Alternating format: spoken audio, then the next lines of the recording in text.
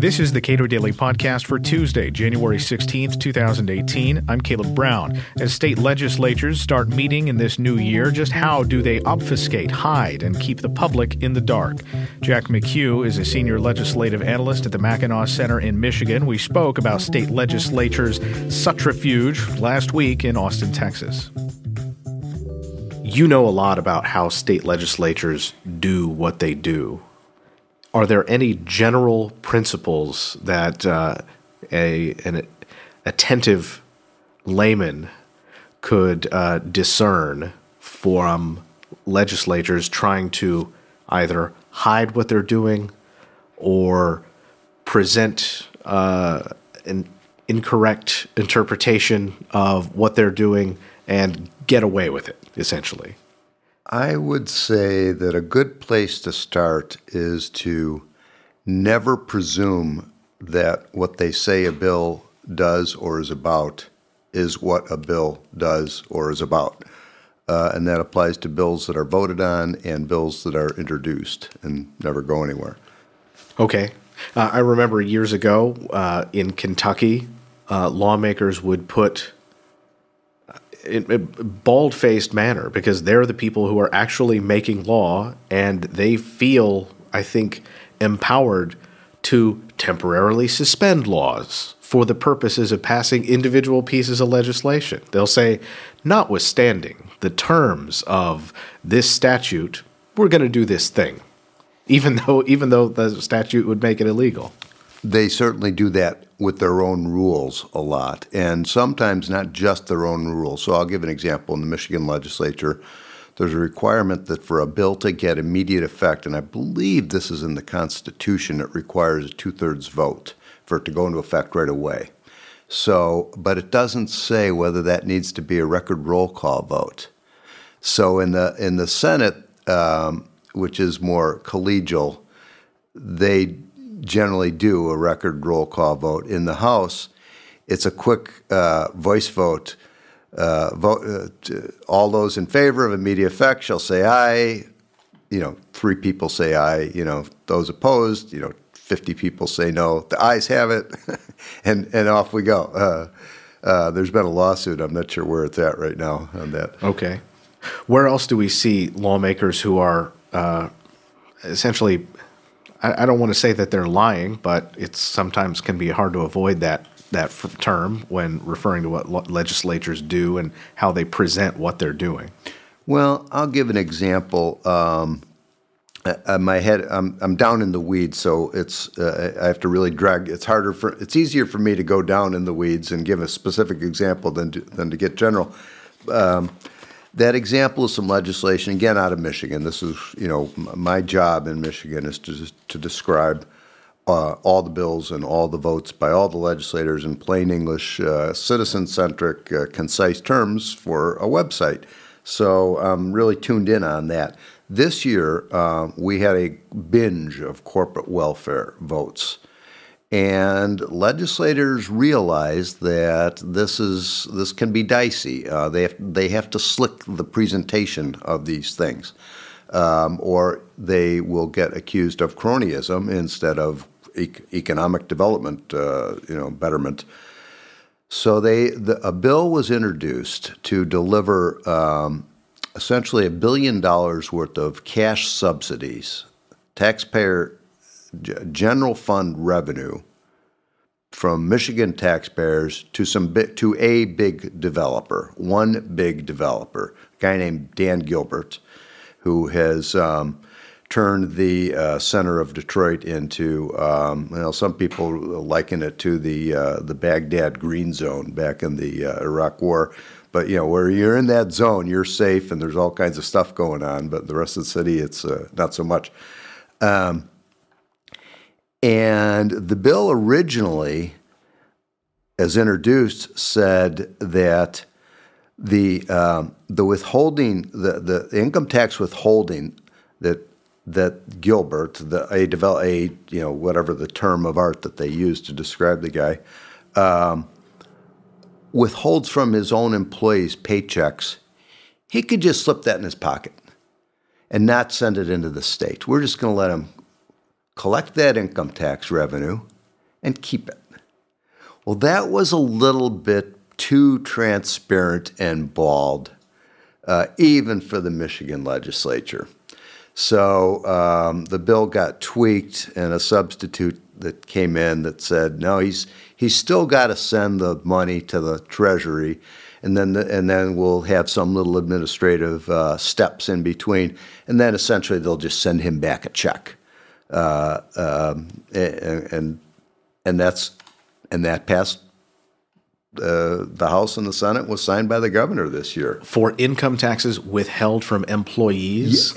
Income taxes withheld from employees, sales taxes collected in retail establishments in one of his buildings. He's a big developer.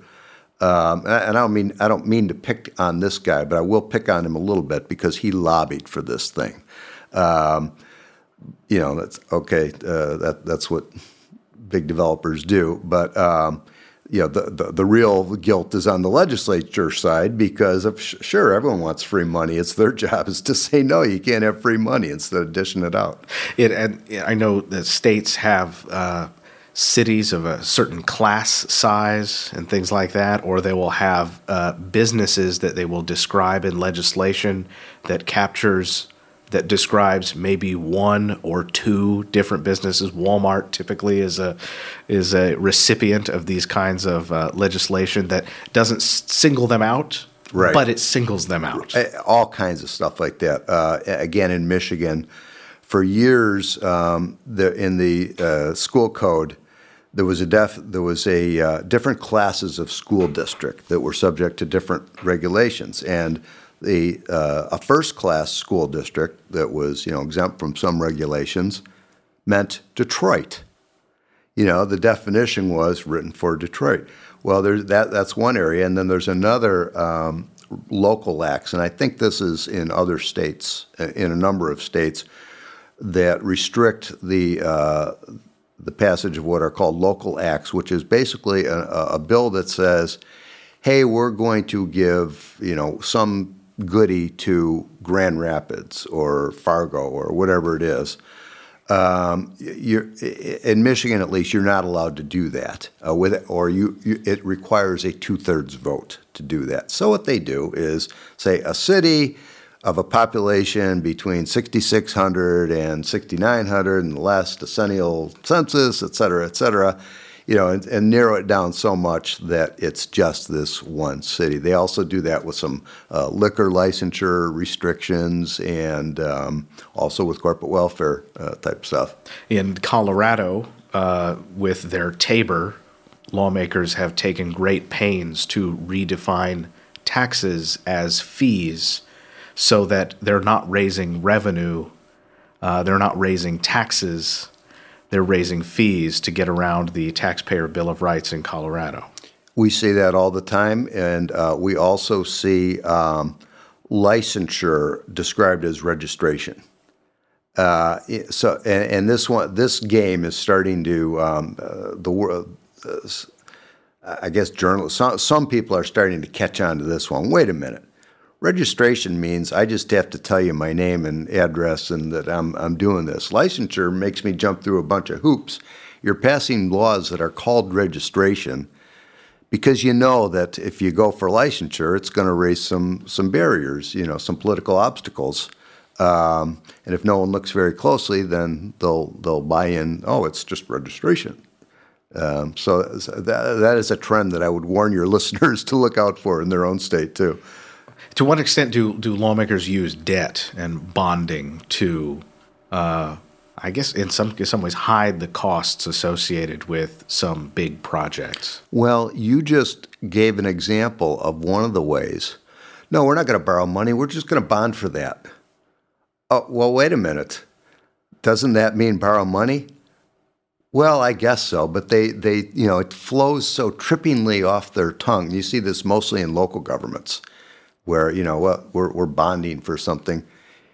Let's put that into plain English. You're assuming an additional $30 million in long-term debt to impose on your local taxpayers. Why don't you just say it?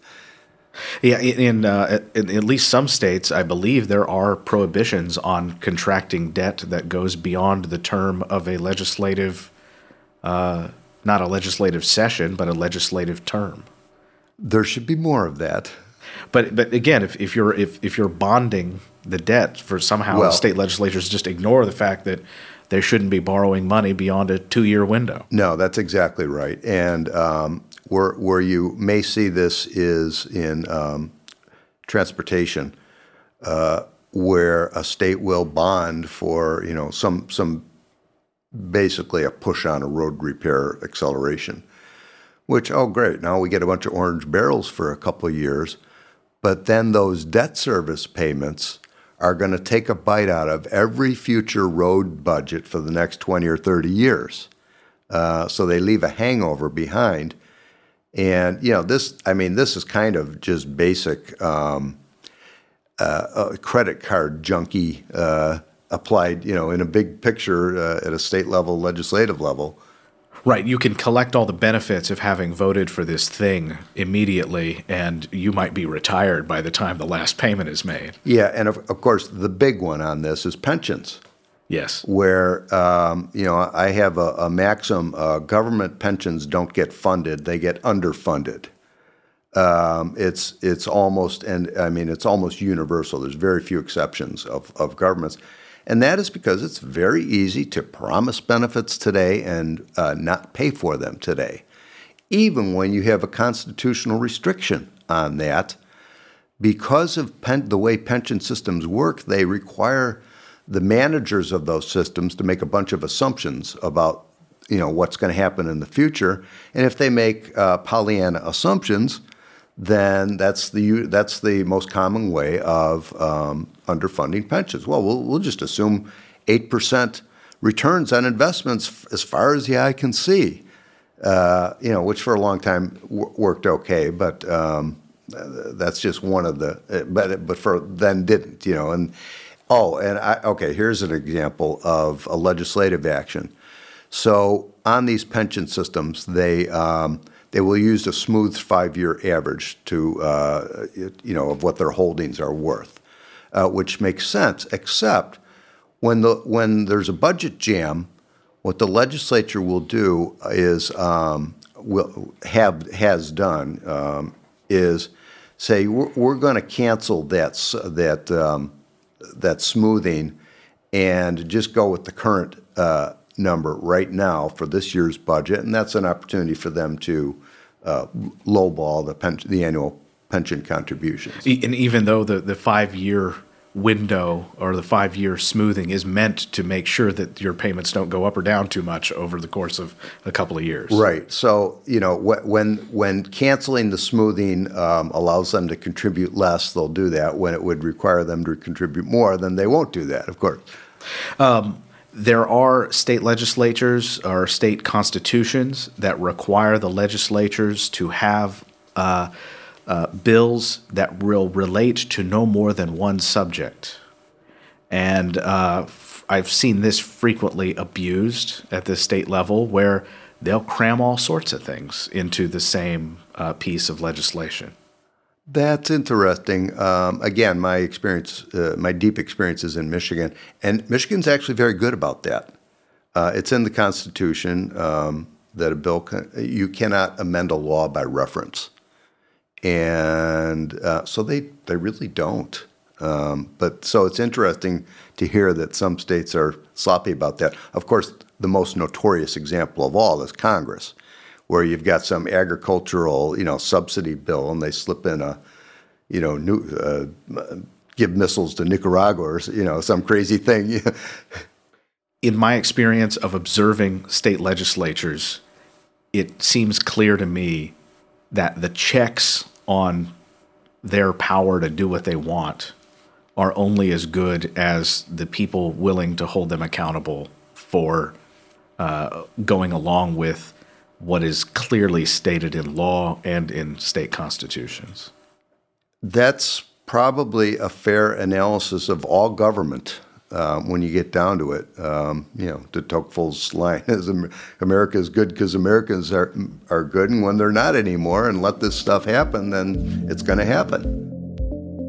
Jack McHugh is a senior legislative analyst at the Mackinac Center in Michigan. We spoke this month in Austin, Texas. Subscribe to and rate the Cato Daily Podcast on iTunes and Google Play, and follow us on Twitter at Cato Podcast.